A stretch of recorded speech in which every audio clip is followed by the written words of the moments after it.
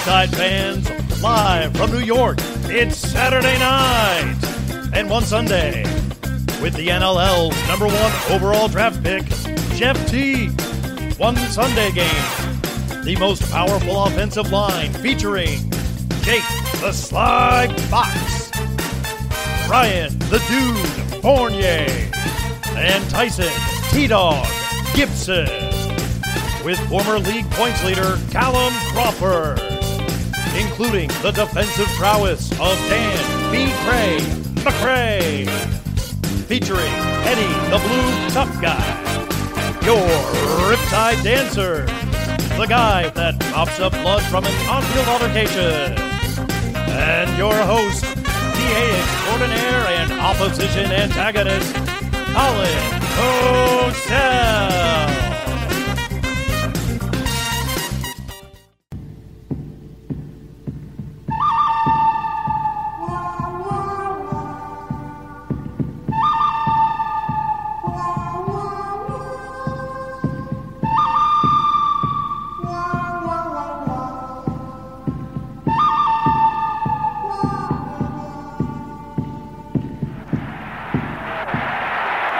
Nystrom really getting some good right hands in.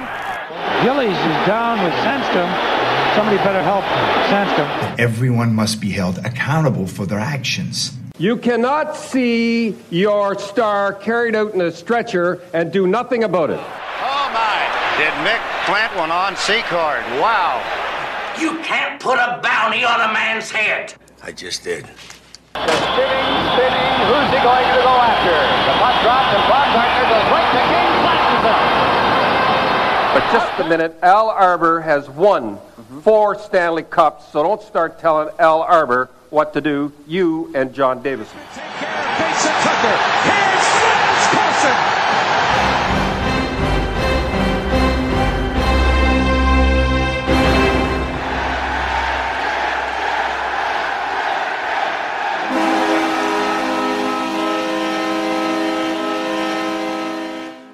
This is Coliseum Chronicles, The Penalty Box, your source for Islanders Enforcer talk. And now, once again, maybe a little Riptide talk as well. So welcome to episode 70, actual episode 92. And my guest today is an old friend. So nice to do this show and reconnect with some old friends. And today is no different. I was able to reconnect with the Executive Vice President of the New York Riptide, Rich Lisk. Rich and I go back to his days where he was running the Trenton Titans. Rich was always a good guy, and we hit it off, and it was nice to see that he was running the Riptide. I found out last year, and when I interviewed Nolan Clayton earlier this year, we discussed Rich a little bit, and I knew I wanted to reach out to Rich and interview him, talk a little bit about his background, a little bit about the team, because this Saturday night, December 4th, is New York Riptide opening night at the Nassau Coliseum. And, you know, for myself, someone that appreciates physical hockey, and I don't feel like I'm getting that anymore, lacrosse may be the way to go. And I've been watching a few lacrosse bouts here and there, and just talking to Nolan Clayton that time, he got me kind of juiced up for it. And speaking to Rich, definitely got me juiced up for the season. And I really would like to dive in head first to the sport, and especially to the Riptide. But before we get into that, just a few things that I always like to touch on. If you're on social media, please consider following the program on all these platforms, like it, whatever it is. On Twitter, the Twitter handle is at Collie Sinbin Pod. On Facebook, facebook.com/Coliseum Chronicles Podcast. And on Instagram, Coliseum_Chronicles_podcast. I'm not going to pump the merchandise too much anymore. I will mention it. If you're interested in Coliseum Chronicles, the Penalty Box merchandise, please scroll down slightly below the episode description of this very episode. I really need to stop saying episode description, just description. Take 2. Kindly scroll down past the description of this very episode, and you'll see links for Coliseum Chronicles, the Penalty Box merchandise. One is for the classic logo, one is for the alternate logo. Please use discount code. This is a listener exclusive discount code, HOLIDAYS20, HOLIDAYS20. That holidays 20 code will get you 20% off everything in your cart, and that coupon code is good through New Year's Day, January 1st, 2022. And the reason why I love the merchandise so much is because the logo was drawn by local Long Island artist Joe Marasich. If you're interested in any art projects, Joe is your man. Please reach out to Joe at Graphics Joker on Twitter or at loudegg.com. Let him know you heard about him on Coliseum Chronicles, the Penalty Box. I don't know if that's going to get you any sort of discount, but it's always nice to know there's someone listening on the other end here, and Joe's a great dude, and he'll definitely help you out. And if you enjoy this program, a few other hockey fight programs you may be interested in. If you're a regular listener, you've heard me mention them before. And if you're a new listener, maybe I'm introducing them to you, and I'm happy to do so. The Fourth Line Voice podcast with my buddy Darren from Saskatoon. Darren is on a small hiatus as of late. He was very fortunate to sell his condo, moving into a house, and anyone that has ever moved knows what an undertaking that is.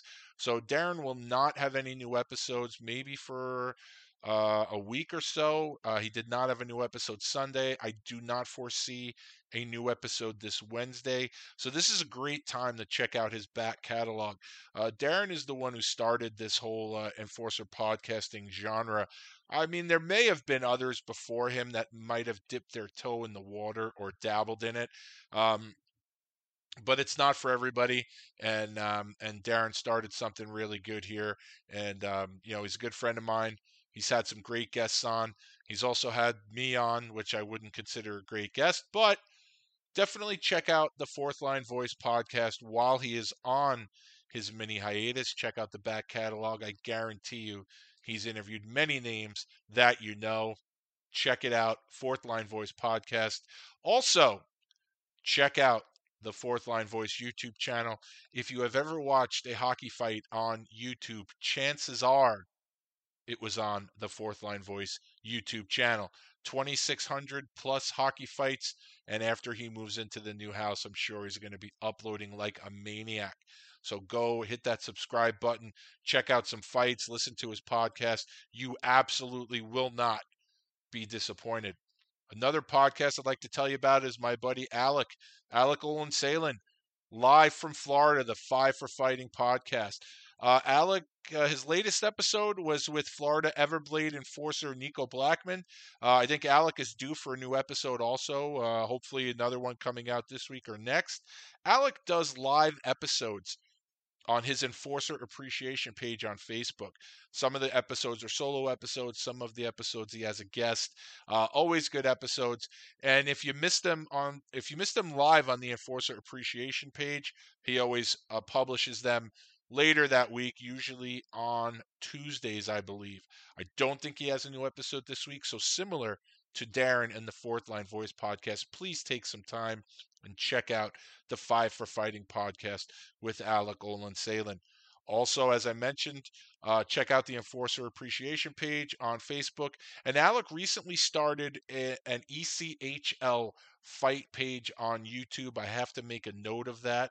But if you check out the podcast, if you check out his social media, I'm sure he'll mention that. So lots of fantastic options if you're a fan of the rough stuff between Fourth Line Voice, Five for Fighting, and my program here. I think we are. I'm not afraid to say it. Honestly, I listen to a lot of podcasts.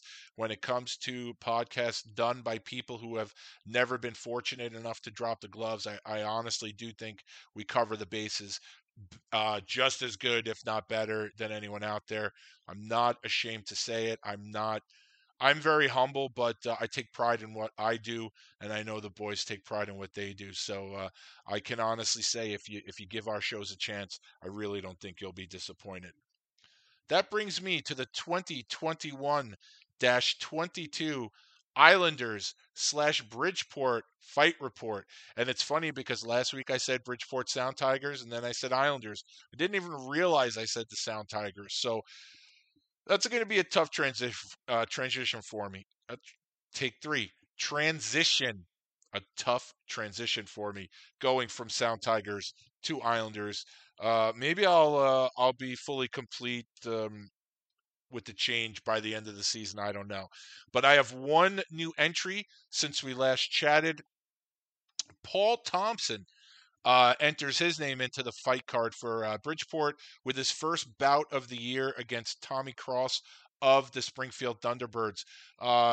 They've had a rivalry already, but this year, I'm saying out of the 8 fights that Bridgeport has had, 7 regular season and 1 in the exhibition, looks like 1, 2, 3, 4, 5 of those fights have been against the Springfield Thunderbirds. So that may be a game I'll have to check out up in Bridgeport when Springfield comes to town. I think it could be a lot of fun, and I'm really happy that my buddy Mike Cornell is getting a chance with Bridgeport. He definitely deserves it. So that's it. That's the only new entry on the Bridgeport side. On the Islanders side, JG Pajot. So stand up if you had JG Pajot getting into the first fight in Islanders history at UBS Arena.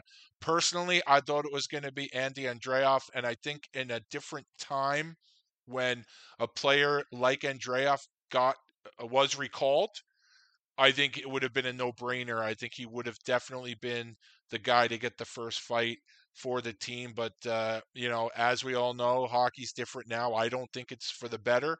But I think a lot of times you have the opportunity to make an impression, and that is usually the quickest way to make an impression. And Lord knows, with all the COVID that's hit the Islanders, the injuries that have hit the Islanders, with Andy getting an opportunity to play now, and he's playing well.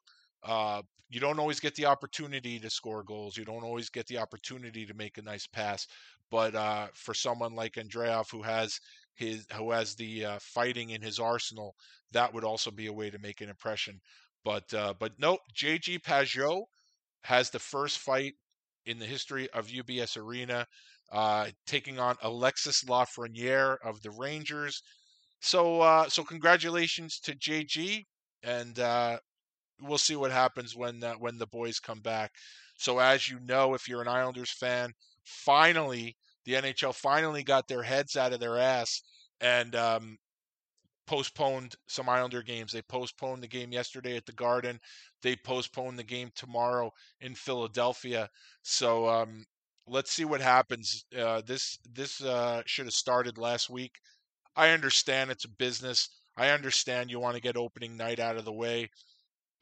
So, make a compromise, have opening night against Calgary, and then postpone the rest of the games until this team is at full strength, COVID-wise. I mean, injuries happen to everybody, but having 6 or 7 guys out with COVID and not even, I don't want to say not even considering it, because I'd like to at least think they considered postponing the games, but to not postpone them, it's ridiculous. And I went into it last week.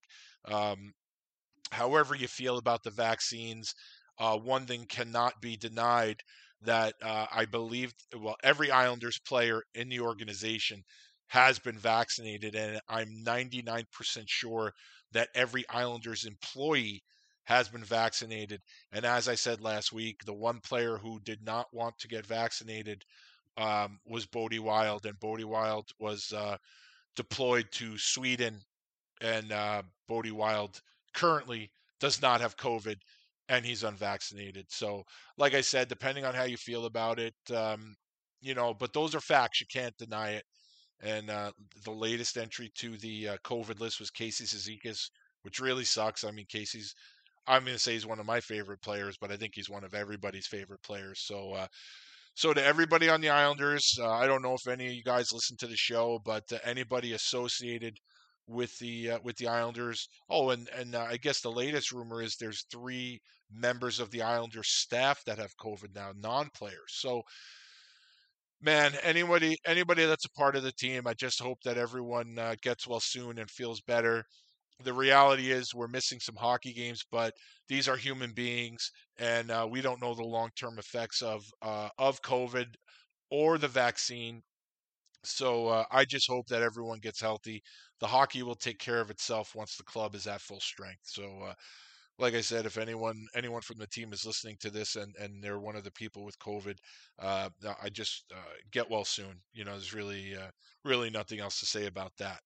So, getting back to the episode, so when the Islanders were in the playoffs last year, and they unfortunately didn't make it past Tampa, the Riptide really started sort of cross promoting, trying to capitalize on the Islanders' playoff run, and promoting the team and promoting the sport of lacrosse, that they were going to be in the Coliseum, and really just trying to and it was a smart move because what was happening was they were very active. Brett Malamud, who runs their social media stuff, very active trying to promote themselves to Islanders fans, and I'm one of those fans, and it really piqued my interest. And as I said earlier, I had Nolan Clayton on the show. He's a very physical goalie. He was really hoping to be one of the goalies here with New York, but it didn't work out. He's now with Buffalo, and I can't wait for Buffalo to come to town here. And obviously now the Riptide, they're my favorite team. I have to root for Buffalo because Nolan and I still keep in touch, and he's a great guy, and I wish him nothing but the best. And my chat with Nolan really helped me light the fire, really, for lacrosse now. And when I interviewed Nolan, I got a lot of feedback from people that are lacrosse fans, and they said you're going to love it. It really is a lot like the hockey that I miss. So I'm really anxious for that. And I know when I spoke with Nolan, I had mentioned that I had a relationship with Rich years ago, and that I wanted to get him on the show. But I didn't want to get him on the show too early. I'd rather get him closer to opening night. And with opening night, like I said, this Saturday, I thought it was no better time to get Rich on the show to tell you about his background. I mean, Rich's resume is pretty impressive.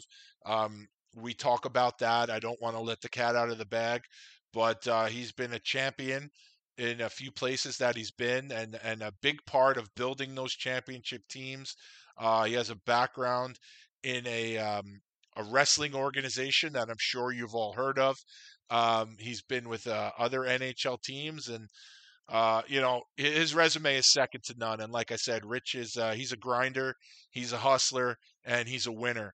And I know that he will not rest until the Riptide are champions of the league. And I can promise you, if you're new to the sport like I am, jump on board now because it'll be fun to watch this team really from the ground up. I know that this isn't their inaugural season, but I think obviously COVID screwed everything up in the world as far as lacrosse goes. I don't know if it really, if the team really got off the ground in terms of fan appreciation. And obviously the hardcore lacrosse fans are gonna pay attention.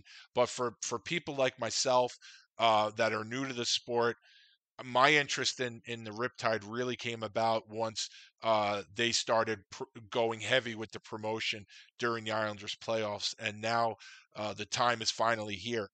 So I personally, I cannot wait for the season to start on Saturday. I think I have to check the train schedules. I am working on the Saturday, but I think I would possibly have enough time to get home, change, and get back to the Coliseum in time for opening night, which I really hope I'm able to do. So, um, I want to wish everybody, because I'm assuming I'm going to get some new listeners, maybe some lacrosse listeners, maybe some guys on the team. And I just want everybody associated with the Riptide to know I'm behind you guys 100%. I wish you guys nothing but the best, and I want nothing more to see what this team is capable of. And who knows, a few months from now, maybe you're celebrating a championship here on Long Island. It would be great to see it live and in living color. So, with that, I want to introduce everybody to a man I've known for a while, a good man and a winner. That's really all there is to say about Rich Lisk. The dude's a winner. He's a hard worker, and enjoy. Ladies and gentlemen, my lacrosse education continues today. And as you remember earlier this year, I had Nolan Clayton on. He was a prospective goalie for the New York Riptide. He's since moved on to Buffalo. So today I dipped back into the Joe Lazito Rolodex, into some of my history, and I'm reconnecting with an old friend from his ECHL days. He's now the boss of the New York Riptide, and I'm really interested to reconnect with Rich Lisk. Rich, how's it going today? Joe, it's going great. Thank you for that introduction. And being a Jersey guy living in Long Island, when you say the boss, that makes me feel good, because that's got Springsteen connotations. I don't get many Springsteen connotations in Long Island. Well, the boss could either be Bruce Springsteen if you're from New York, or the Bronx. It could be George Steinbrenner. So you're in some pretty good company there. I'll take those. I'm a big Yankee fan and a big Springsteen fan, so that's good. So you just said you're a Jersey guy. So what part of Yeah. New Jersey were you born in? I was born in a little town called, I was born in Red Bank, and I grew up in a town called Union Beach, which is about 15 to 20 minutes north of Sandy Hook. I like to say it's the gateway to the shore. Some people will debate me on that. And I lived there up until I left and went to get my first job. But I was there, and then I moved back and lived in the Princeton area in Lawrenceville for 25 years. So born and bred, and Jersey is very close to my heart. So since I met you when you were with Trenton, let's talk a little hockey. So growing up where you are, was that well, it was probably before the Devils, but was that Flyers territory? Is that Rangers territory? What team did you root for when you were younger? That was Ranger territory, and I was a huge Mark Pavelich fan, so I was a big Rangers fan. So I loved Mark Pavelich and the way he played.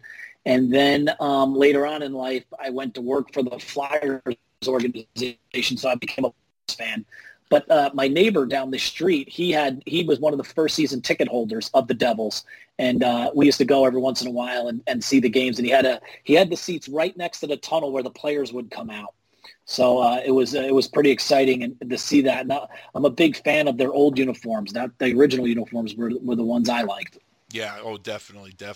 I love the Christmas trees, the green and the red. I love those. They remind me of those rough early days with Chico Resch and Gary Howard and those guys. Yeah. But the black and the red, I think, is slick. But nothing's ever gonna be as good as the Christmas trees, in my opinion.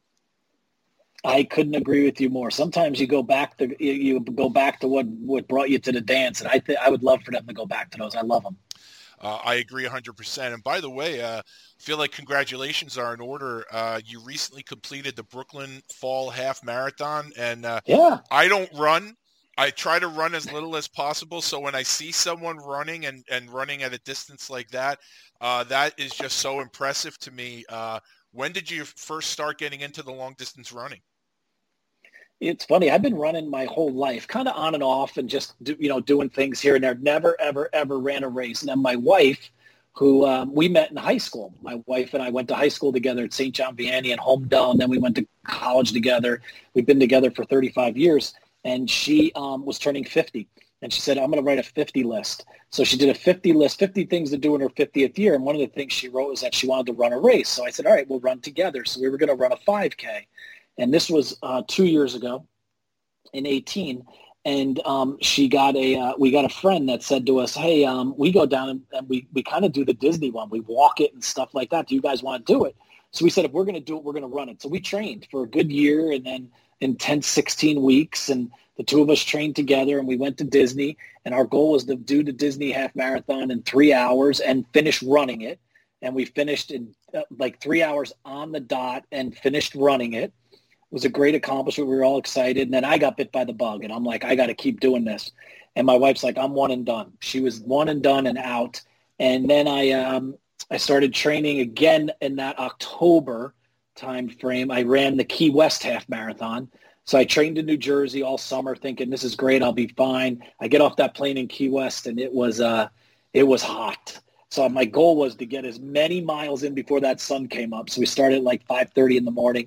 And I think I got 10 miles in before like 7:30, and then the heat just kicked on. So I finished. My goal was to finish that in 2 hours and a half, and I finished in 2.5 hours with a few seconds on there. So I was happy about that.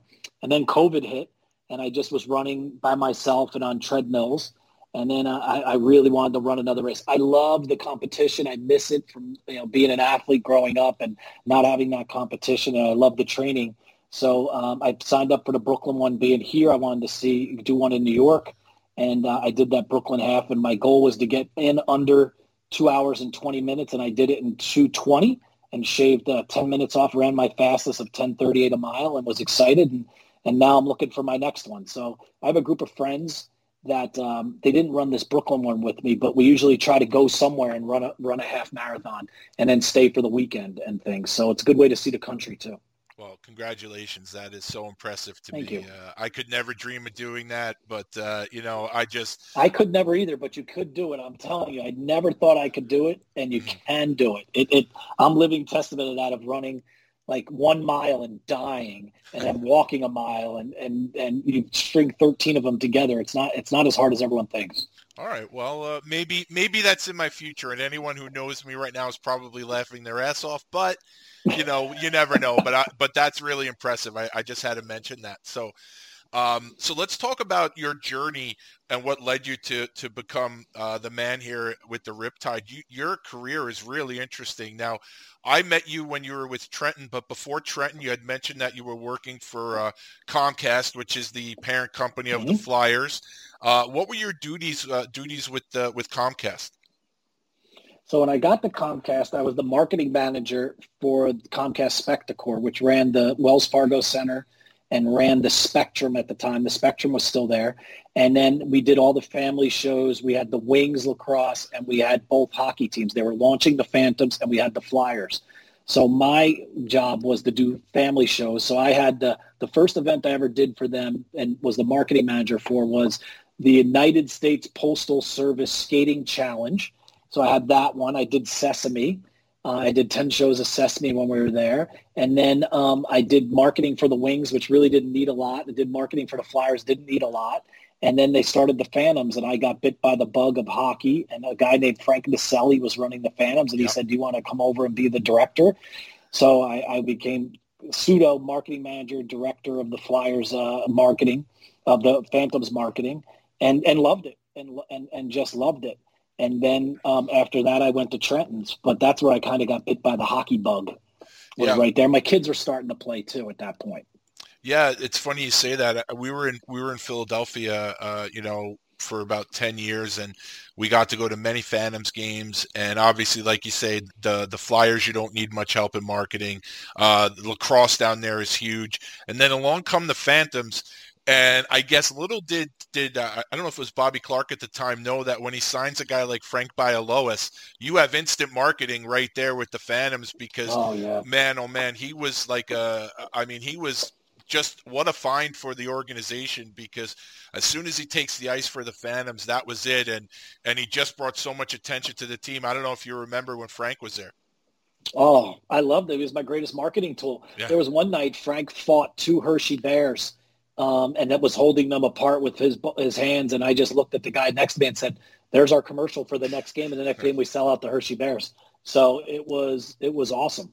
He was Frank the Animal by Lois. I did a promotion there where we gave out animal crackers. And then we did one where everyone had a Frank face on a stick. Yep. And they would come out. So it was awesome. I loved it. And maybe your time with Frank helped train you for your next gig when you were director of pay-per-view for the WWE. Now, I haven't really watched wrestling in about 20 years or so. I grew up with it back in the 70s, but anyone that's a wrestling fan knows how important the pay-per-views are to WWE and wrestling in general. What did your duties entail as director of pay-per-view? Sure. When I got out of school, I did and this is a longer-winded answer for this one. So when I did my internship, I did it at Madison Square Garden, and I was in the boxing department, and I loved it. And I met a person by the name there of Steve Griffith, who's to this day is a very good friend and my mentor. And Steve taught me everything about marketing and PR and gave me an opportunity at age 19 to do those things. And then when I got out of school, I was getting married and I needed a job. I was delivering beer and Steve and those guys hooked me up with some people, and it wasn't really working out. And sports, they're trying to get my foot in the door. And then my wife-to-be, girlfriend at the time, wife-to-be, her brother worked at Atlantic City, and he worked for the Atlantic City Press. His assistant was a person by the name of Marie Dillon. Marie Dillon's husband was a guy named Bernie Dillon, who ran all the boxing for Trump Plaza. So they brought me down for an interview. I went in to interview with Bernie, and I thought I was going to work for the Trump organization and do it in boxing. I thought they were going to offer me a job. And at the end of the day, he goes, I don't have anything, but if you're interested, you should call my friend at the World Wrestling Federation. And I was like, do I want to get into wrestling? I really want to be in sports. And it was interesting because when I was a kid, I went to the first WrestleMania in Madison Square Garden. So growing up, I knew wrestling, but then you get out of it and things. But I needed a job, so I called this guy after a couple of weeks, and he goes, we just fired someone. Can you be in Stamford, Connecticut tomorrow? So I drove to Stamford, Connecticut from New Jersey, got there, had an interview, and this is when we didn't have cell phones or anything. And I was driving home, and I got home. They called me the next day and said, we want to hire you to come in to be a pay-per-view marketing coordinator at like $22,000. And I was like, great, I'll take it. Yeah. So I took the job. I commuted from Jersey City to Stamford, Connecticut for 6 months. And then I wound up moving up there, and we got married and lived in Connecticut for 5 years. And everyone asked me what I did when I first got there. And years ago, when you'd get your cable bill, you'd have a little piece of paper in the cable bill, and that paper told you where to buy your WrestleMania or one of your pay-per-views. We only had 4 pay-per-views at the time. And that would tell you to go to Channel 56 and pay $39.99 for the event. I was the guy who put that bill in your bill. It was called a playbill. So I would put that playbill inside your bill. And then I did that for a year, and I went to them and said, I'd really like to, come out and get out a pay-per-view. So they took me in the live event marketing side of things, and I traveled the country with the wrestlers. And the basic job was they'd say, here's your budget, here's your wrestling card, go to LA, live there for 6 weeks, promote the show, do everything from soup to nuts, do all the radio promotions, do all that. And then when you're done, go to Seattle. When you're done there, go to this place, go to that place. And I did that for about 4 years, 3 to 4 years. Loved it, was on the road a lot. Did some major events. I did the first King of the Ring in the Irvin J. Nutting Center in Dayton, Ohio. I promoted that. I helped promote I wasn't the lead promoter, but I was the second promoter on the Lex Express when the Lex Luger slammed Yokozuna and started that whole thing on the Intrepid. And then I was the lead promoter for the SummerSlam in Detroit at the Palace at Auburn Hills where Lex Luger fought Yokozuna. And then my last year, I had pay-per-view experience, so they brought me in to be the director of pay-per-view, and we raised our pay-per-views from 4 to 12. We started doing In Your House, and I was the guy who did all the advertising for that, spent all the advertising money, did the promotions on TV, bought the satellite, made sure the satellite got on and off. And then also one of my jobs was I exclusively traveled with Kevin Nash. We were going to make Kevin Nash the next Hulk Hogan. So wherever Kevin went on promotional appearances, I went with Kevin and was his handler. And we traveled together for a year. And then I went and worked for the Flyers after that. I wanted to go home, back to New Jersey, and Flyers were in Philly, so I was able to move to the Lawrenceville area and work in that organization and join Comcast Spectacor. But I learned a lot at the WWF. I learned probably more there. I won't say more there than any job I've been in. I've been in a couple that I've learned a lot, but working directly with Vince McMahon for many years, I learned a lot from Vince, especially at a young age. And I think that helped set the foundation of my moving forward with my career. And I owe them a lot for where I am today. And that family, the McMahons, were very good to work with and they did a great job. And I tip my hat to everything they've done and I owe them a lot. That's awesome. That was I love the long-wind. You said it was long-winded, and it was, but it was chock full of info. I loved it. That was great. So I think we're if we're not the same age, we're similar in age. I watched the first WrestleMania from the closed circuit TV at the Nassau Coliseum. They broadcast it from the Garden. Now, this wasn't planned, so I'm going to say I want to know around that time.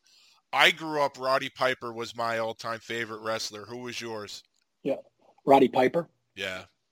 Yeah, that's why and I had a chance to travel with Roddy Piper, and I was one of the highlights of my of my tenure there, when Roddy finally won the Intercontinental Championship, I did a tour of California with him where we visited schools and did talks and radio promotions. And he was the first guy to introduce me to sushi. I'd never had sushi before. And he was also the first guy to introduce me to sake, which I don't know if that was a good story or a bad story. But he was my guy growing up, was Roddy Piper. Yeah, it's funny when, that was, my dad's not really a big sports fan, but he's the one that got me into wrestling, and he hated Roddy Piper. And then for a while there, Roddy Piper had a little bit of a feud with Bruno Sammartino and his son David. Oh, yeah.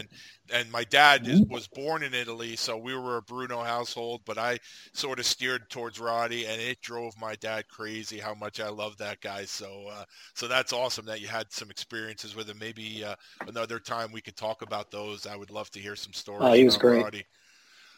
He was great. The guys that I worked with were awesome. Some of the guys I worked with were just great. Like Kevin Nash is a good friend. Billy Gunn is a good friend. Bret Hart is a very good friend. I traveled with Owen Hart. Actually, through lacrosse, I met Bret a couple of years ago, and we got a chance to go to dinner in Calgary and stuff. So you try to keep in touch with a lot of those guys. They're good people. And it's funny because you say you get to see them. We see their characters, we see the character that they portray on TV. But it's funny, guys like Bret and Owen, I get that they were playing a character, but it seems like their characters probably weren't too far from how they were as people, because it seemed like in their time, they were always, when they were good guys, especially when they were bad guys, obviously they were playing the heel, but when they were good guys, you almost got the feeling that persona wasn't far from reality. Not at all. Great people. Like Owen's son, Oj, was born the same time my son Bump was born. So we had that in common, which was great. I got a chance to meet a lot of the Harts. They were just great people that loved the business. That was what they loved. Like everyone has something that they love. And wrestling is what they loved, and they knew it very well, and they knew the psychology and things. But just tremendous people. So now we move on to your time with Trenton, and this is where you and I first met. And I want to thank you because whatever this is that I have, like you say, there's things that you love. And my love was always the hockey fights and meeting the fighters and trading fight tapes with them and this and that. And it was always great that I got to know you and you helped me out. I got a chance to know Graham Belak pretty well back when you had Graham there. And you didn't know me from Adam and you didn't know my family, but you always really, really treated us nice. And so I just want to say I appreciate that, because you didn't have to do that. And now it's very nice of you. So thank you. How did you end up? I appreciate it. Thank you. Yeah, no, that was all you. How did you end up in Trenton? And then did you start there as the president and GM of Trenton, or did you work your way up? When I knew they were going to put an ECHL team there, I applied for a job with those guys, and I did not start as the president GM. I started as the vice president of marketing and sales. The owner was Jeff Berman. The Bermans owned the land, and they built the building, and they sold the land and the building back to the county, and we kept the team. So Jeff Berman was our owner, and then Brian McKenna was our president and GM, and then I was the third employee they hired. And then we had Aaliyah Bucks was our assistant. So it was the four of us in a bank right outside of Trenton Thunder Stadium. I started there July 6, 1998. First day I show up, I'm going to be the guy marketing and selling the team. I had no idea what the logo was. I had no idea what the colors was. They didn't tell me any of that. In my interviews and things, didn't. And then when they launched it on that day and I saw the colors and the logo, I said, I can work with this. Mm-hmm. And it just kicked off from there. So it was really Brian, myself, and Jeff from the very beginning. And I did all the marketing, all the sales, all the game day operations, liaison to the arena and everything, because it was a small organization. We all did a lot. Mm-hmm. And that's what I loved, that I could be involved in everything. And then after a year or two, Brian came to me and said, what's your next goal? And I said, I'd like to one day be a GM. He goes, all right, I'll make you assistant GM. So I would start sitting in on contract negotiations with Brian and getting more involved with the team and going on the road and things like that. And then Brian moved on to become the commissioner in 2003. And then I rose up to be the president and general manager in that 2003 timeframe, I think it was, 2002, 2003. And the first coach I ever hired was Bill Armstrong. He was with me for 2 years, and now Billy's the assistant. Now Billy's the GM of the Arizona Coyotes, and we still keep in touch and a really good friend. And then Billy moved on and left and went back to Providence, and I hired Mike Haviland to come in, and then Mike and I won the championship together that year. And then Mike grew up in Leonardo, Middletown area. I grew up in Union Beach. And when I got to the Titans, again, I was the vice president of marketing and sales assistant GM for the most part. And Mike was our assistant coach, and he and I would sell merchandise together, and he and I would do all the appearances together, and we'd put them in a uniform so we could say, here's what our uniform is going to look like. So Mike's a very good friend, and we keep in touch. I was just talking to him yesterday. But that was the Titans were a fun time for both of us there.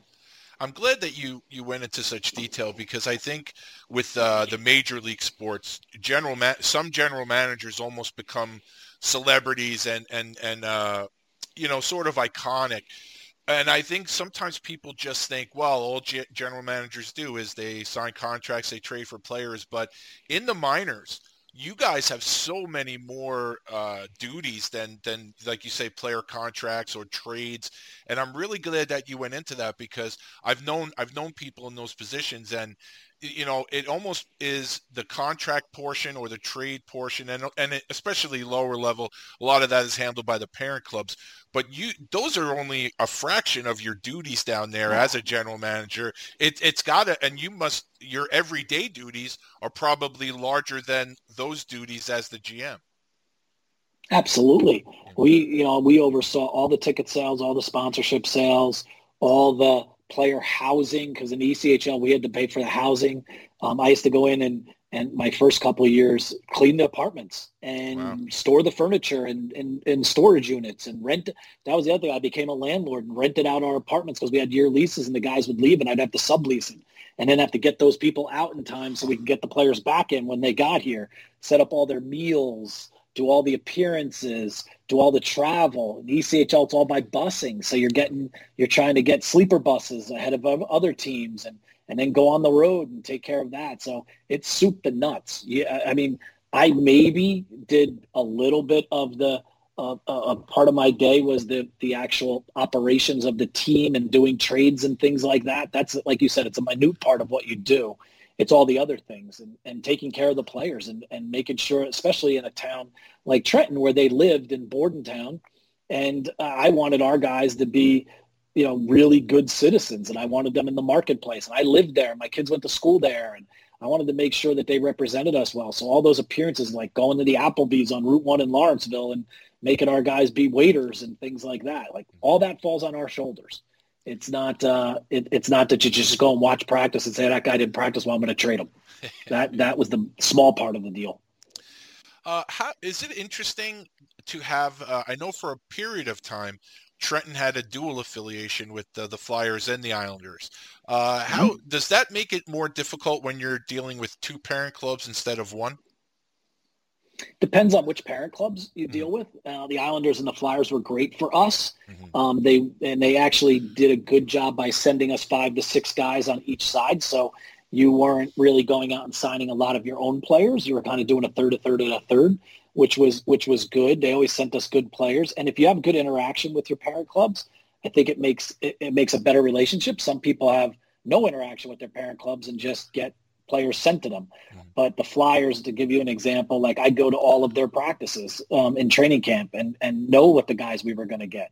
They would help us cross promote and send stuff to their season ticket holders to come down and see their players and things. That was a great working relationship. The Islanders were a little different because they were just a little further away, but we had great relationships with the Islanders too. And they sent us some really good players like Stephen Valaket and Justin Wood and guys like that.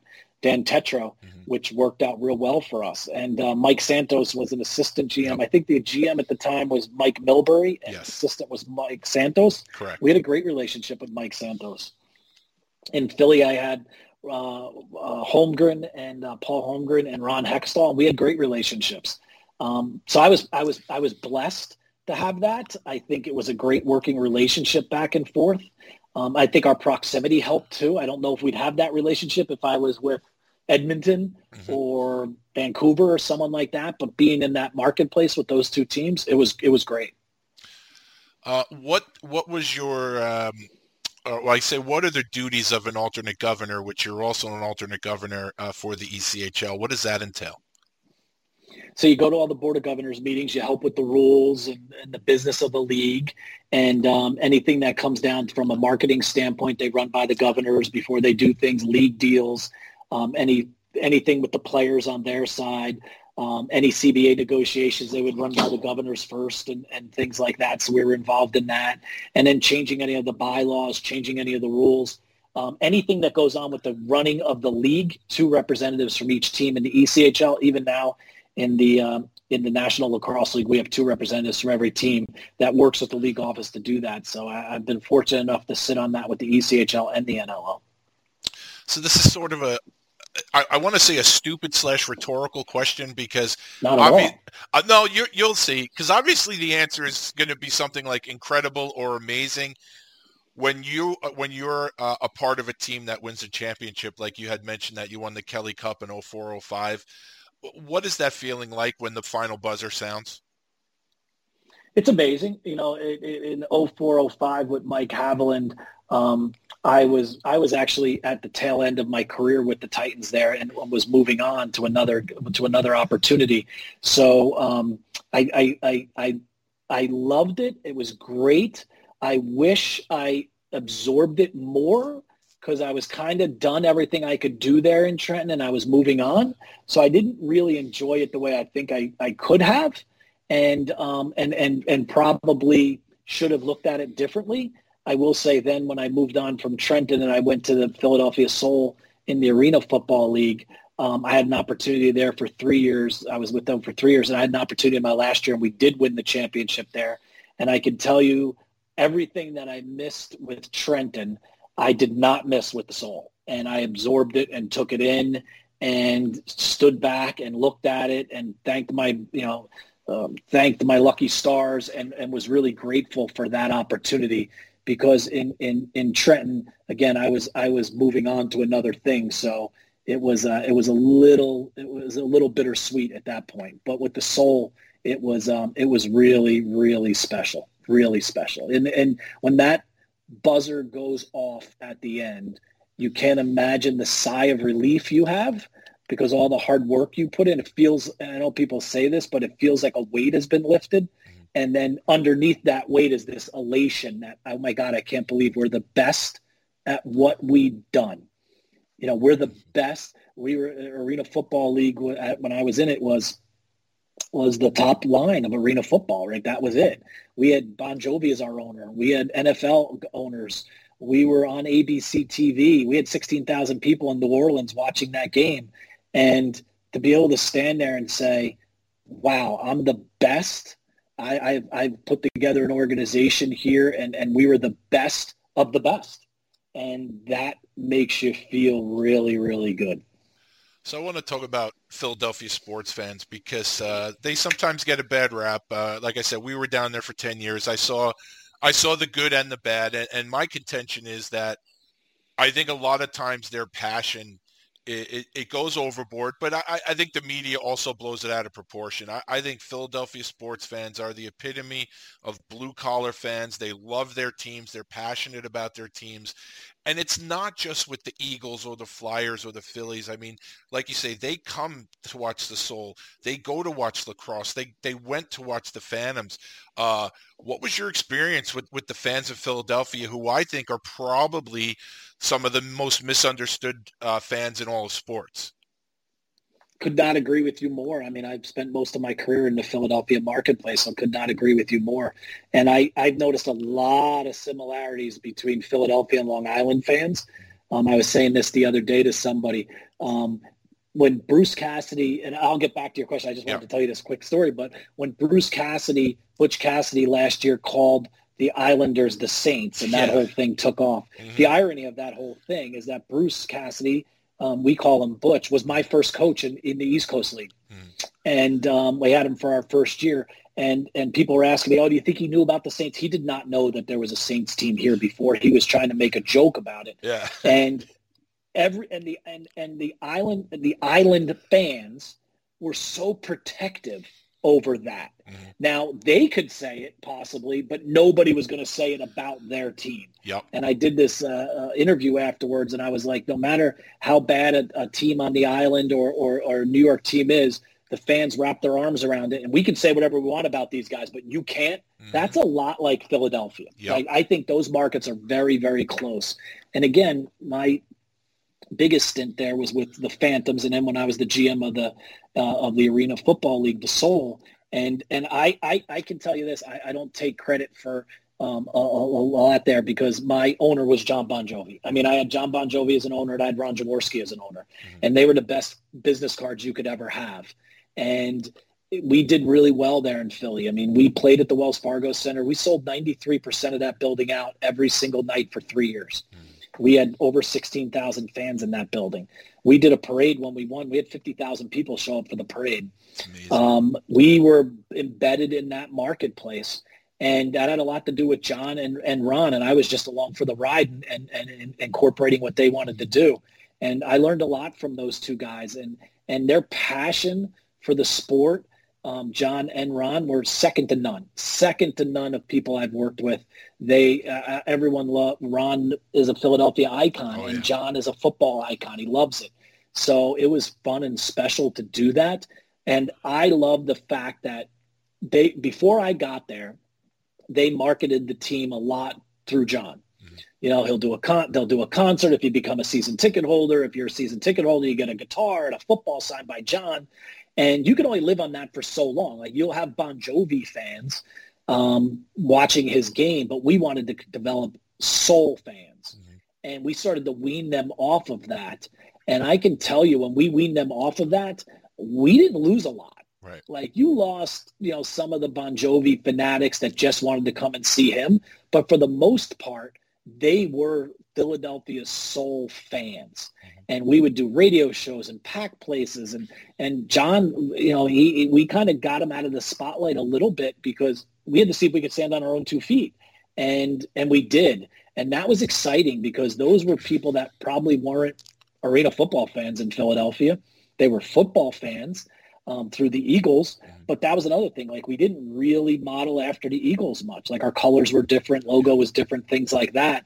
And it was exciting to see that take off and see it develop into a whole nother fan base, which I don't know how many markets would have done that. But I think Philly is a perfect market for that. And I think Philly bought into it. And Philly bought into us being a blue-collar, hardworking, made up of, as John used to preach, and I use it today in my repertoire, men with character and not characters. That's what we put on the field, and they took to it, which was exciting to see. I love it. I love hearing it from the inside. Like I said, I know, obviously being here on the island, I know a lot of Giant fans, and they always have comments about Eagles fans and Flyers fans, Rangers fans. I just say, look, I spent 10 years down there, and I'll go to bat for that bunch of people down there. I loved my time there, and I loved their fan bases. So it's nice to hear it from someone that was working from the inside. Oh, absolutely. I agree with you. I'd put those, I think those fans are very, very close to the Long Island fans and the New York fans. And that's what you want. Yep. Like, people used to say to me all the time, and we were built, when I was in New England with the Blackwolves, we were building a whole new thing up there. And we let one of our players go, and we had 150 people write about it, and they were ripping me and stuff like that. And people were like, oh, my God, are you upset they're ripping you? And I'm like, no, because they're becoming fans. If nobody rips you and nobody comments, then nobody cares, doesn't matter. Right. They're fans of the team now. They have a vested interest.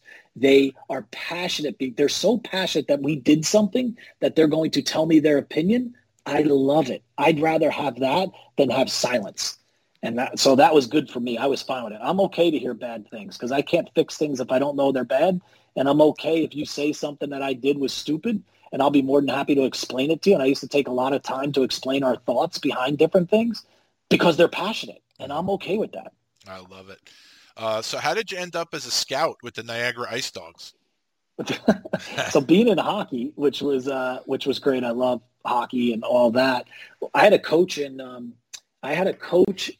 Philadelphia when I got into lacrosse, and he was with the Wings, and then he came to New England with me. His family owns the Niagara Ice Dogs. Okay. And they just bought the Niagara Ice Dogs, and he was saying, oh, my GM, he used to be in hockey with the Titans and all that. And I started talking to him, and they said, hey, would you want to be a scout, keep your hand in hockey, and do the East Coast, New Jersey, Maryland, Pennsylvania? And I said, sure. It kept me in hockey, and it was great. And I'd have meetings with them and give them my draft board and things, and both my sons were playing. So I was seeing that level of hockey anyway. I was at rinks, and I'm like, I'm at a rink with my oldest son who's at draft age, so I can see all the guys you should be seeing. And one year they took one of our guys up there and drafted him to the O, which was nice. Yeah. And then I gave them a list of about 5 or 6 other guys that just didn't fall to the board. But the 5 or 6 guys I did give them actually made it into the O and played, so that was good. Oh, excellent. So you alluded to the Black Wolves. So that is the New England Black Wolves. This was your first foray into lacrosse at the level of general manager, correct? Well, I was in Philly for 2 years with them before we became the Black Wolves. So I was with the Philadelphia Wings as their COO, and then became their GM the last year. Then we got sold. And when we went to New England, they had a WNBA team set up there called the Connecticut Sun, who had a GM named Chris Cienko. And the deal we had was we were 50-50 partners with them. So our guys in Philly owned 50% and Mohegan owned 50%. Okay. So when we got there, Chris said, listen, as the 51 or 50% owner of the team, I'm going to be the GM of the team, but I'm not really going to have much to do with it. You be the assistant GM and run the lacrosse side. So I was the assistant GM the first year and did the lacrosse side. And after that, they came to me and said, yeah, Chris isn't going to be the GM of the team anymore. You're the GM. So officially took over as the GM my second year in New England. But I was the GM in Philly and the assistant GM/GM the first year in New England. Okay, and then that brings us to your current role, Executive Vice President of GF Sports and Entertainment, and that includes overseeing, I guess, the day-to-day operations of the Riptide. How did you hook up with GF Sports? Yeah, so was with New England for about 6 or 7 years, loving it, but everything was great. And I had a good friend, Sean Tilger, who was with the Flyers, and he became an advisor and then became the president of GF Sports. And Sean called me and said, you know the league, you've been in the league, let's talk. So we started talking, and he said, why don't you come on board here and help me build out GF Sports? And GF Sports also has 2 tennis events. We have an AKC event with the American Kennel Club. We have a concert series. We own the rights to the Wolfpack Ninja Warriors, which is American Ninja Warrior. The athletes are called Wolfpack. So we own the rights to that. And we put those shows on. And Sean's job is to find us other sports and entertainment events. And they bought an NLL team. And the owners launched it in their inaugural season. I don't think it was going the way they wanted it to go. Sean was brought in as president to clean it up and to grow GF Sports. He approached me about coming. My wife and I were in the process of probably moving. So we said, okay, it's a good opportunity. It gives me an opportunity to branch out and do other sports and do other things, which I was excited about. I wanted to work with Sean again. He's a great guy, and we've done a lot together. So I was excited about that. And we were going to move. So we said, all right, let's do it. So I moved to Long Island and jumped in here because the Riptide is probably one of the bigger things in our portfolio, and I've had the most experience with them. I started off doing the business side of things when I first got here, and then after a couple of months, they said, we want you to take over the lacrosse side of things. So I took over both entities and basically became the president of the team. Now, I want to say something. For people that know me well, they know that I'm a family guy. I'm very much into my family, my wife, my kids. And you've mentioned your wife a few times in this interview. And I just want to say that, you've gone from place to place, different roles. And without a wife that supports you and is willing to pack up and go from city to city, maybe this dream that you're living right now and this career that you have isn't possible. And I just think, I think a lot of times people look at people in sports or entertainment almost as just like names they see on the computer, but you're actual human beings. And without the support of your family, you can't do what you do. And I always think it's good to acknowledge the people in the family behind the scenes that are willing to say, this is your dream, let's go for it. Let's move from New Jersey to Connecticut, New England, to Philadelphia, to Long Island. Because without our families, then we're nothing, you know?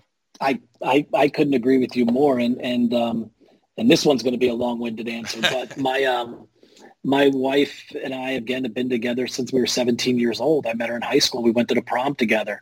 We went to college together. Going on 35 years.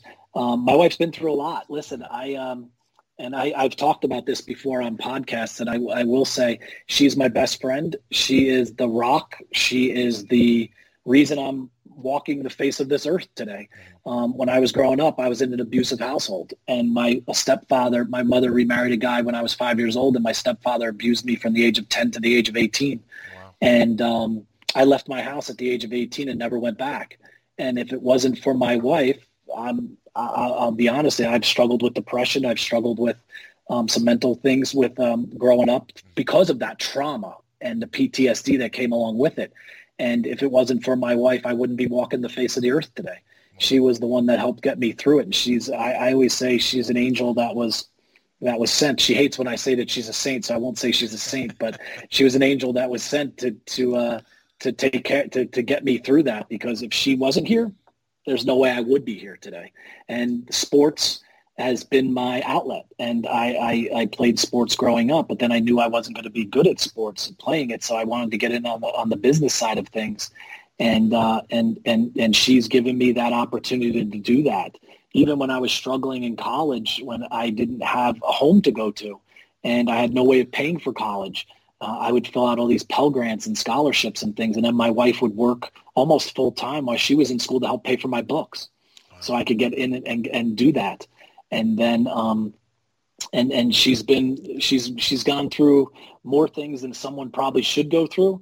But she stuck through it and things. And again, if it wasn't for her, I can honestly tell you, I wouldn't be having this conversation with you today. So yeah, I think when people, talk about their career and things like that, they should acknowledge that. I have no problem being vulnerable and talking about that. It is who I am. It's where I came from. It's not who I am. It's what happened to me. And people have to help you get through that. And if it wasn't for her helping me get through that, it would have been a different conversation.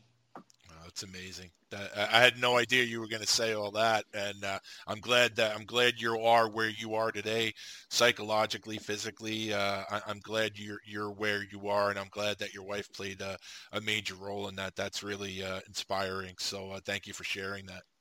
Yeah, I mean, I people don't like to talk about it at times, and I had a tough time talking about it for years, and I wouldn't talk about it. No one would have known about it. But I'll tell you, when I was with the Soul, I went through a tough time, a real tough time. And I go to schools and talk to a lot of kids and things about sports marketing. And then one day I went to this school to talk to a bunch of kids about sports marketing. And somehow we got on this conversation. That was the first time I ever opened up and told anyone that what happened to me. And one kid came up to me at the end and said, you know, that's a good story. Could we talk a little bit more? So he and I talked a little bit more. And the teacher came up to me afterwards and said, we think he's being abused. And that kid got out of his situation. And I said, if I could help one kid do that. So when I was back in New Jersey, I was on the board of Child Abuse New Jersey. I was a spokesperson for them. I used to go and speak about it. And I want people to know that you don't have to go down the path of drugs and alcohol. I could have, and I did not go down the path of drugs and alcohol. I could have went down the path of not following my dream. I could have let that define who I was, or I took the power of sports. And I used to say when I played baseball, because I was a baseball player, that no one could touch me on the field. Like when I got on the field, the foul lines almost became walls. So my father couldn't get to me in there. And that team became my family, and the camaraderie and sticking up for each other and all of that. I've learned a lot of lessons through sports. So I go to schools and talk to kids about that. And listen, on the outside, we wouldn't have looked like a family that you would have had an abused kid in. We were middle class, went to a Catholic high school and things, so people would have looked at us and been like, oh, they're fine. Like, that's a good family. And we weren't, because no one knows what goes on behind closed doors. Right. So I think it's important that when people like myself that have been through things like that can give back to the community. And that's a huge piece of what I like to give back to everybody. Yeah, wow, that's tremendous. You've probably helped more people than you'll ever know, and I think that's tremendous. If you go to your LinkedIn and you look at your work experience, you know what that says to me? That says hustle. And to me, hustle appreciates hustle. And I want to talk about one of your employees who I've known since he was a little boy, and that's Brett Malamud, your manager of marketing and social media. So I am friends with Brett's dad, and Brett was raised in a sports household, and I'm not surprised to see what he's done. And I know he's worked for Buffalo Bills. Now he works for you guys, and I see all the stuff that he does on your social media. Now, as someone who obviously sports and marketing is in your blood, when you look at someone like Brett, it's got to make you smile to see how much this kid cares. Absolutely. I say it all the time. He does hustle. He does care. I say, Brett, you have so much passion for what you're doing. That makes me excited. Mm-hmm. Now, you're young, you're green. So that's going to happen. There's going to be mistakes here and there and things like that, or you're going to learn. But I can't teach passion. Mm-hmm. I can teach you the right, proper ways of doing things, but I can't teach passion.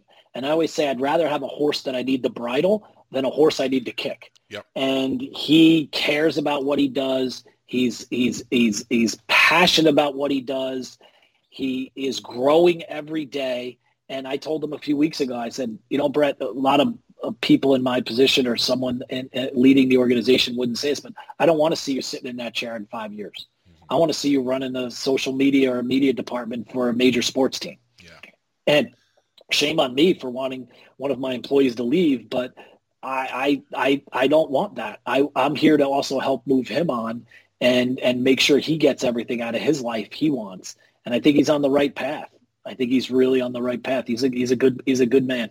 Yeah, it comes from good stock. His old man's a good man, and his mom is wonderful. They're a great family, so I'm not surprised. And what you said about wanting to see him progress, that's just a sign of a good leader. I don't think a good leader wants to keep his troops down. I mean, you want them to rise up and expand and be all that they can be. So I think that speaks volumes about both of you. And one thing I want to ask, and I think you are the perfect person to answer this question with your background. No, and you'll understand. Okay. Lacrosse, the NLL, it's bigger than it's ever been. And now they signed a TV deal with both ESPN and TSN. Just how big is this for the league? It's probably the biggest thing that's happened to the league ever, to be quite honest with you. The league's 35 years old, 36 years old if you count COVID. They've never really had a deal like this before. There are times where you go and you buy games on ESPN or you buy games on CBS Sports Network and put your stuff on. But this is a true broadcast deal. And this is a true deal like you would see at any major sports level. And coming out of COVID, after 18 months, an abbreviated season, to get a deal like that, it's monumental. I'll go back to it. I think it's probably in the history of the league, one of the most important things to happen to this league, because we're at a point now where we're at 15 teams, 16 coming, 14 this year, 15 next year, and they're going to add a 16th. When I first got into the league, we were at 9, and we hovered around 9 for a few years. So to be at 15 teams starting next year, that's huge.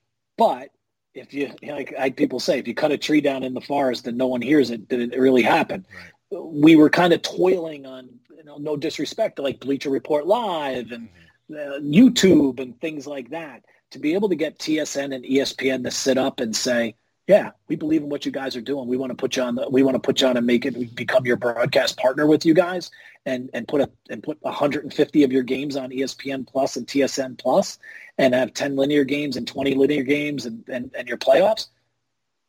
That's huge. That when everyone looks back on this league this year, these deals will be one of the big pillars to move this league to the next level. So it's a huge deal. It's changing the league deal. All right, so now let's talk about this year, this Riptide team. We'll talk about some of the personnel. I think one of the key things whenever you're trying to establish an organization in a region is you have to bring some credibility to the sport. And your general manager, Jim Veltman, I think as far as I did a little research on him, this guy is an NLL legend. So you have a guy here with credibility with his coaching staff, with the players, and he's someone that really is a presence as far as the NLL in general. When you have a guy with those credentials, what does it mean to have him running the team? Oh, I'll give you a story about Jimmy. Jimmy was with me in New England. So when I was the GM in New England, Jimmy, after our first year, we went 4-14. It was, I don't know if I was a good GM or not, because the first two games we won really handily and everyone thought we were going to be great. And then we went 2-14 down the stretch. So that was a little hard. And we moved on from our coaching staff and we interviewed Jimmy and Glenn Clark. And Glenn and Jimmy kind of came as a pair together. They interviewed together and they wanted to work together. And Glenn had a little more head coaching experience. So we took Glenn as the head coach and Jimmy as our defensive coach. So I got a chance to know them there. And then this will tell you the kind of person Jim Veltman is. When he took the job, we knew that Jim was going to take a year off to do missionary work and go overseas. He did it once before and he was doing it with his family. Now they were at an age where his kids could go. So a year after our first year, so it would have been our third year going in, Jimmy went away and did a mission and came back. And after when he came back, we talked again about him joining the Black Wolves. He joined for a little while and then he had to take off for personal reasons and didn't. And we moved on. So when I left New England and came here, I sat down with the coaches and I should say this. I sat down with the players and started doing interviews. And when we had these interviews, I keep journals. I'm a big journal guy. So I was writing everything down and these words kept coming up in a bad connotation. Then I went to the owners and I said, what do you want to be? We have one owner we deal directly with, Eric Baker. And I said, Eric, what do you want to be? And he goes, I want to be the premier team in the league. And I said, I noticed you said not one of the premier teams. You want to be the premier team. And he said, yeah, Rich, I want to be the premier team in the league. And I said, okay. So I went back and I looked at the words that I was writing down with the players, and I noticed that it said pride, passion, and promises were all in a negative connotation. So I said, okay, if we have passion for this team and get the right people, that will create pride. And I will not break my promises to the team, and the team will not make their promises to us. We will be the premier team in the league. So we live by the power of P to the fourth power.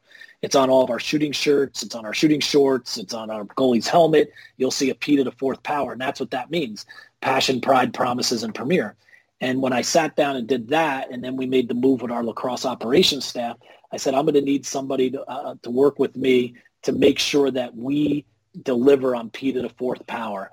And I want men, and I'll use this from Bon Jovi. He said, I want men that have character and not characters. And the other part that I added was, I wanted people to come to Long Island to want to be part of the Riptide and help us grow something and not be just lacrosse player. If you wanted to come here to play lacrosse, there's 14 other teams I'll ship you to. I want you to help us build something. So when I put all that together, I said, okay, we got to get a new coaching staff and a new GM. Where do I start? And I said, Jimmy. Jimmy's where I start. Jimmy's the guy that's going to help me build the culture here. He and I work very well together. You can't ask for a better human being. And if they had a Mount Rushmore of the NLL, he'd be the number one guy on the Mount Rushmore of the NLL. Wow. So you take the good person, good character, good morals, good human being, mix it with being one of the best players to ever play the game, mix it with having a great relationship and understanding the message that I wanted to get across, that we already worked together and did that. Jimmy was a number one logical choice to do it. It was just me calling him to see if he would do it. And I remember calling him and saying, hey, can I talk to you? And he thought I was calling him to run some coaches by him. And he said, have you found a coach and GM yet? And I said, no, I'm going to split the position.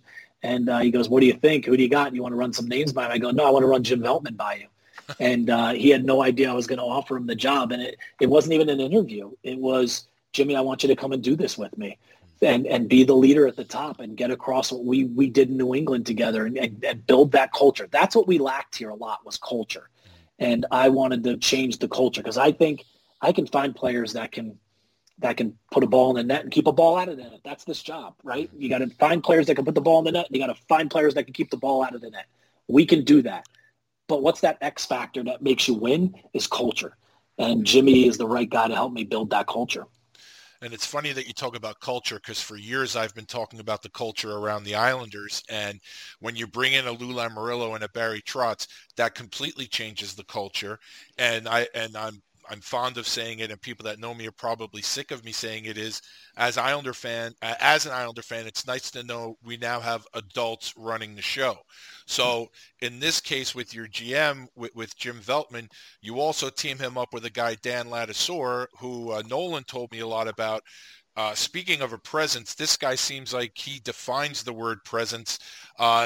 He was a very physical player throughout his career. I think he's, the guy you'd want on your side because he's just an intimidating guy, but I'm sure he's a sweetheart when you get to know him. But tell me a little bit about Coach Dan. So Dan, I knew a little bit. I knew him just from being an assistant coach in the league. I didn't know him personally. I knew a lot of people that knew him personally. So when I started the process, he was the first guy I interviewed. And we spent 3 hours on the phone together. And here's a guy who played with Jimmy. They won 5 championships together, I believe. Very good friends. Came from a good pedigree. And when I say that, there was a coach in the league years ago called Les Bartley. And a lot of the guys learned under Les Bartley. So there's like this group of guys, these group of coaches that I am familiar with because my old coach Glenn Clark and Jim Veltman are in that Les Bartley era and learned under Les. And then it was Derek Keenan and Eddie Como and Dan Ladouceur. And then Dan worked under Derek Keenan. Dan worked under Eddie Como and won a championship. He won 5 championships as a player with Jimmy. He's paid his dues. So he was on the next logical step to take that next step. And when you go and look for coaches, there's always 2 or 3 guys that everyone's like, oh, he's the next one. He's the next assistant to move up. Dan was at the top of that list. So when I started interviewing Dan, I was looking for a leader. That's what I wanted. I thought we lacked leadership here. No disrespect to the old regime. It was just the way it was. I wanted a different leader. And here's a guy who can win on the field. He won off the field as an assistant coach. And then he's also, a SWAT sergeant in the Durham Police. And he has played the game at the highest levels. The one thing I didn't do was tell Jimmy I was kind of interviewing Laddie and tell Laddie I was interviewing Jimmy because I didn't want either of them to kind of take the job based on the other one until I got to a point that I was satisfied and happy that they would be together. And then I told them and they started talking. And they're very, very good friends off the field. So that camaraderie works real well. But I interviewed probably 10 guys. I interviewed him first. And I wanted to interview 10 guys, and I had great conversations with a lot of the guys, and a lot of them were really good. But the first was the best, and he was the best in those interviews. And I went back to him and offered him the job, and it's been a great match since. One of the players I was really looking forward to watching this year was Andrew Suter. But I knew you were going to say that. Yeah, he was the guy I was really looking forward to watching this year, and good for him. He retired, I guess, for other opportunities and to spend more time with his family. So for someone like me who wanted to watch Suits, how do you replace a guy like Andrew Suter? You don't. You don't place a guy like Andrew Suter in a way. I've had Andrew. And Andrew has become a very, very good friend of mine. I've had Andrew on the Black Wolves a couple of times. I mean, I've had we've parted ways and came back. We've parted ways and came back. And then when I came here, I was excited to work with him again. And his mind is great for this game. He understands it. He grew up in it. He gets it. His personality is great for this game. The intangibles. I mean, Suits was the 2012 NLL Transition Player of the Year. He was like the 3rd pick in the draft. He's a player. He could play the game. But the intangibles that come with this, and a leader, as someone that when things are going awry on the field and the coach doesn't have to tap someone on the back and say go, and he says, hey, coach, I know I play defense. Let me go take the face off in the offensive side and I'll take care of this. Or or he walks over to a guy who might be harassing one of our more skilled players, and he doesn't walk over to the guy who's harassing the skilled player right away. He walks over to their other guy that might be their enforcer and say, listen, knock that off. Yeah, knock that off. Or he goes to their skilled guy and say, go tell your guy to knock it off because you don't want me doing that to you. And people respect that. Those intangibles, that leader. I know I could have picked up the phone and called him and said, hey, give me the pulse of the room. What's going on? What do we need? What's going on? And he would give it to me in a second, good or bad. And I always like to hear bad things because I can't fix bad if I don't know bad. So I'm going to miss him. You don't replace him. You hope people can jump into that role a little bit. We got some guys that will fill that role, like Damon Edwards. We went out and signed Damon Edwards this offseason. Damon's 6 foot, 190 pounds, and is chiseled. But he's been playing in this league for 10 years, and he's the kind of guy that you don't mess with. And he's the kind of guy that has a high lacrosse IQ. And it was a big free agency signing for us. Here's a guy who played for the Toronto Rock, who some people will say in preseason polls, they're one of the teams to beat. But he believed what we were doing here and building something from scratch and wanting to be part of our foundation, that he left Toronto after 10 years to come play here with a team that was 1-12 last year and hasn't played in 18 months. So that's a big one. We made a trade for a young kid that we want to develop. And this kid fits that mold. He's 6'6", 225 pounds, Matt Marinier. And we made a trade for a guy like that. When you're 1-12, you got to make strategic trades. When you're 1-12, you got to make strategic free agent signings, and you got to pick really well in the draft. So I think we've done that, and we've kind of melded a good group of young guys with a good group of middle age guys and good group of veteran guys. That's really the big puzzle that comes into play. Our leader, Dan McCray, he's our captain. I mean, he's won a championship. He is one of the best defensemen in the league. He was second team All-Pro last year. On a 1-12 team. That should tell you what kind of player he is. Yeah. Do things like that. Get a guy like Callum Crawford, who was with me in New England, runner-up 2 years in a row to the MVP, left a team that was 8-3, who arguably probably could have won the championship if COVID didn't come. And Callum came to a 1-12 team to help us build this here and understood what we were doing and believed in our vision. There's a guy that I think everyone on Long Island's going to love, and we made a trade at the expansion draft to pick up Scott Dominy, 6 foot, 185. They call him the Flash because he's probably one of the fastest guys in the league, but he's also that gritty, get in your face, fight you, like a buzzsaw. And the people in Long Island are going to love Scott Dominy. He is going to be a fan favorite, a cult favorite. He is Long Island in that whole thing, that little underdog living outside of New York and not going to have anyone mess with him. But then he's going to fly up the floor and score 2 goals like he did the other night. Those are the kind of guys we were looking for. That's great. I have a list of guys now that I can keep an eye on. So I love hearing that. One guy who you guys have marketed like crazy, and we've talked about the physical players, but it sounds like you guys have a potential stud in Jeff Teat. So I know nothing about Jeff other than that he is, a superstar in the making or a superstar in the present. Tell me a little bit about Jeff Teat. Well, Jeff is a once-in-a-generation player. He is generational. He is the one good thing about being 1-12 is you get to pick first in the draft. And this was his year to come out. And I can tell you what kind of player he is when every team in the league calls you before you pick him, or even after you pick him and says, what do you want for him? My roster is open. Tell me what you want, and we'll give it to you. And my response and Jimmy's response to him was, there's one guy who used to walk on water, and unless you have him, I don't know why would we ever trade Jeff Teat. And I don't want to put any undue expectations on Jeff and put more pressure on him, but he's a special human being. He's a special kind of a player. Fans are going to love him. Give you an example, 2 examples. There's a thing called Major Series Lacrosse. So in the summer, when our league is over, most of the players in our league live in Canada, play in a thing called Major Series Lacrosse. So it's like the NLL of the summer up north. Jeff, as a rookie, went into that league and led the league in scoring against the same players that are playing in this league. Wow. And then this year got drafted into the outdoor league, the PLL, and led a team from last place into the playoffs, won Rookie of the Year, and was in the running for the MVP. He was one of the leading scorers in the league. Jeez. And he's just as good, if not better, at indoor lacrosse than he is field lacrosse.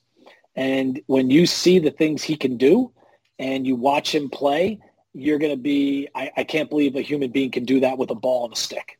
Wow. And again, I told Jeff when we signed him here, I've been in the Nassau Coliseum now for a couple of years, and there's a lot of banners up there. I want to retire his number up there in those rafters next to a bunch of championships. That is, man, oh man, I am, I'm anxious to see this kid because I'm always going to appreciate the physical players, but even someone like myself who likes the jam and likes the sandpaper, when you get a player like that, and because I've never played lacrosse, it'll just seem even more amazing to me, and I'm really anxious to see him. So I'll tell everybody the home opener, the Riptide home opener is this Saturday, December 4th at the Nassau Coliseum at 7:30. Rich, this has been a great chat with you. I'm really happy we reconnected, and this is the opportunity I would ask you. I mean, you've really done a great job of pumping up the team here. I'm pumped up. I can't wait to see him. Is there anything else you want to tell the folks here? Listen, I speak from the hip. I don't hide anything. I'm pretty much an open book. We weren't very good when I got here. We were 1-12. We had 5 or 6 home games. We won 1 home game. We were last in the league in almost everything. I can tell you this team will not be 1-12. This team will be, we have a plan in place. We've put together some really good pieces. What's going to happen on the field is going to be very, very exciting. Very, very exciting. And I want this team to be like what years ago the Islanders fans had and what they did. Like my wife, again, I've talked a little bit about her. Her family were from New Jersey, but her family was huge Islanders fans. And the best memories her 4 brothers have is with her father watching those 4 Stanley Cup runs. And that team became Long Island's team. That was their hometown, quote-unquote, team. And that's where memories were made. I want to be that to a new generation of fans. We're the number one tenant in that building now, Nassau Coliseum. We're the number one tenant. We're the only professional lacrosse team on Long Island. These are the best athletes in the world. For hockey players, if you know who, for hockey people, if you know who Connor McDavid is, that's Jeff Teat. If you know who Wayne Gretzky was, that's Callum Crawford. You are seeing those type of people in lacrosse at the Nassau Coliseum starting on Saturday. These are the greatest athletes in the world at their respective sport. On top of that, nonstop music, mascot, dancers, fun, T-shirts, videos, all of that. This is the place you want to be on a Saturday night. And the good thing is that we were able to get 8 Saturdays. We have 8 Saturday nights. And we're going to be doing little kids playing beforehand. And we're going to be doing games at halftime. And we're going to be doing men's league at night. And we have a sandbar where you can come and get happy hour beforehand. And you're going to see the best lacrosse in the world. This is the best lacrosse in the world. So I'm excited. And that was one of the reasons that I took this job, was I wanted to build something somewhat from scratch, even though we had an inaugural season, but to put our stamp on it. And playing in a big city like New York, it's exciting. It's going to be really, really exciting. So I encourage you, if you have not seen our sport, come watch it. You will watch it once, you will be hooked, and you will want to stay because there's violence, there's pageantry, there is skill, there is fun, there are games. I wear 2 hats. If someone left this arena saying, did we win 4-3 or 5-3, but I had a great time and I met the mascot and I got an autograph, I got a ball, I got this, I got that, great, I'm coming back. And then there's the other part of me that wants to win every single game. And if you like high scoring, in our room, when the coaches and I talk and the GM talks, our goal is to keep the other team under 10 goals and for us to score over 12 goals. So you like goals, you like fighting, you like nonstop action, you like all that, this is the sport to be involved with. 516-402-3006, NewYorkRiptide.com. Also, Nassau Coliseum box office. Everybody go get your tickets. Rich, this was awesome, man. I'm actually pretty pumped up. You're a great ambassador for not only the team, but for the sport. It was great reconnecting with you, and I really appreciate you coming on. Joe, it was my pleasure at all times. I'm excited to see you face to face again and see you on the island here. Who would have thunk it? Who would have thunk it 15 years ago that we'd be both on the island doing this? That's crazy, man. That's crazy. So, best of luck with everything this year, man. And Thanks, we'll talk brother. soon. I'll see you later. Appreciate it. Thank you. All right, bye now. Thanks again to Rich. I had a lot of fun reminiscing and learning firsthand about Rich's career and getting excited about the upcoming season with the Riptide. I have to be honest. When I said I wanted to get into it, I wasn't half-assing it. I wasn't bullshitting it. I mean it when I say I want to jump in head first because I think this could be a really exciting year. And as I said before in the intro, speaking to Nolan Clayton, who was with the Riptide at the time of the interview, and now speaking to Rich, I am definitely ready to go with this team and with the sport. So just a reminder, if you're interested, the home opener is this Saturday, December 4th at 7:30 against Rochester. If you're interested in tickets, check out NewYorkRiptide.com. Phone number is 516-402-3006, or check it out at the Nassau Coliseum box office. If you enjoyed what you just heard, please consider subscribing to the show. Consider giving it a like, and if you have a moment, please rate and review the show. Gives the show greater visibility, and who doesn't want that, right? So next time I talk to you, there'll be at least one lacrosse game under the belt here, and I'll definitely touch on that, especially if I'm in attendance. And until then, everybody out there, please stay safe.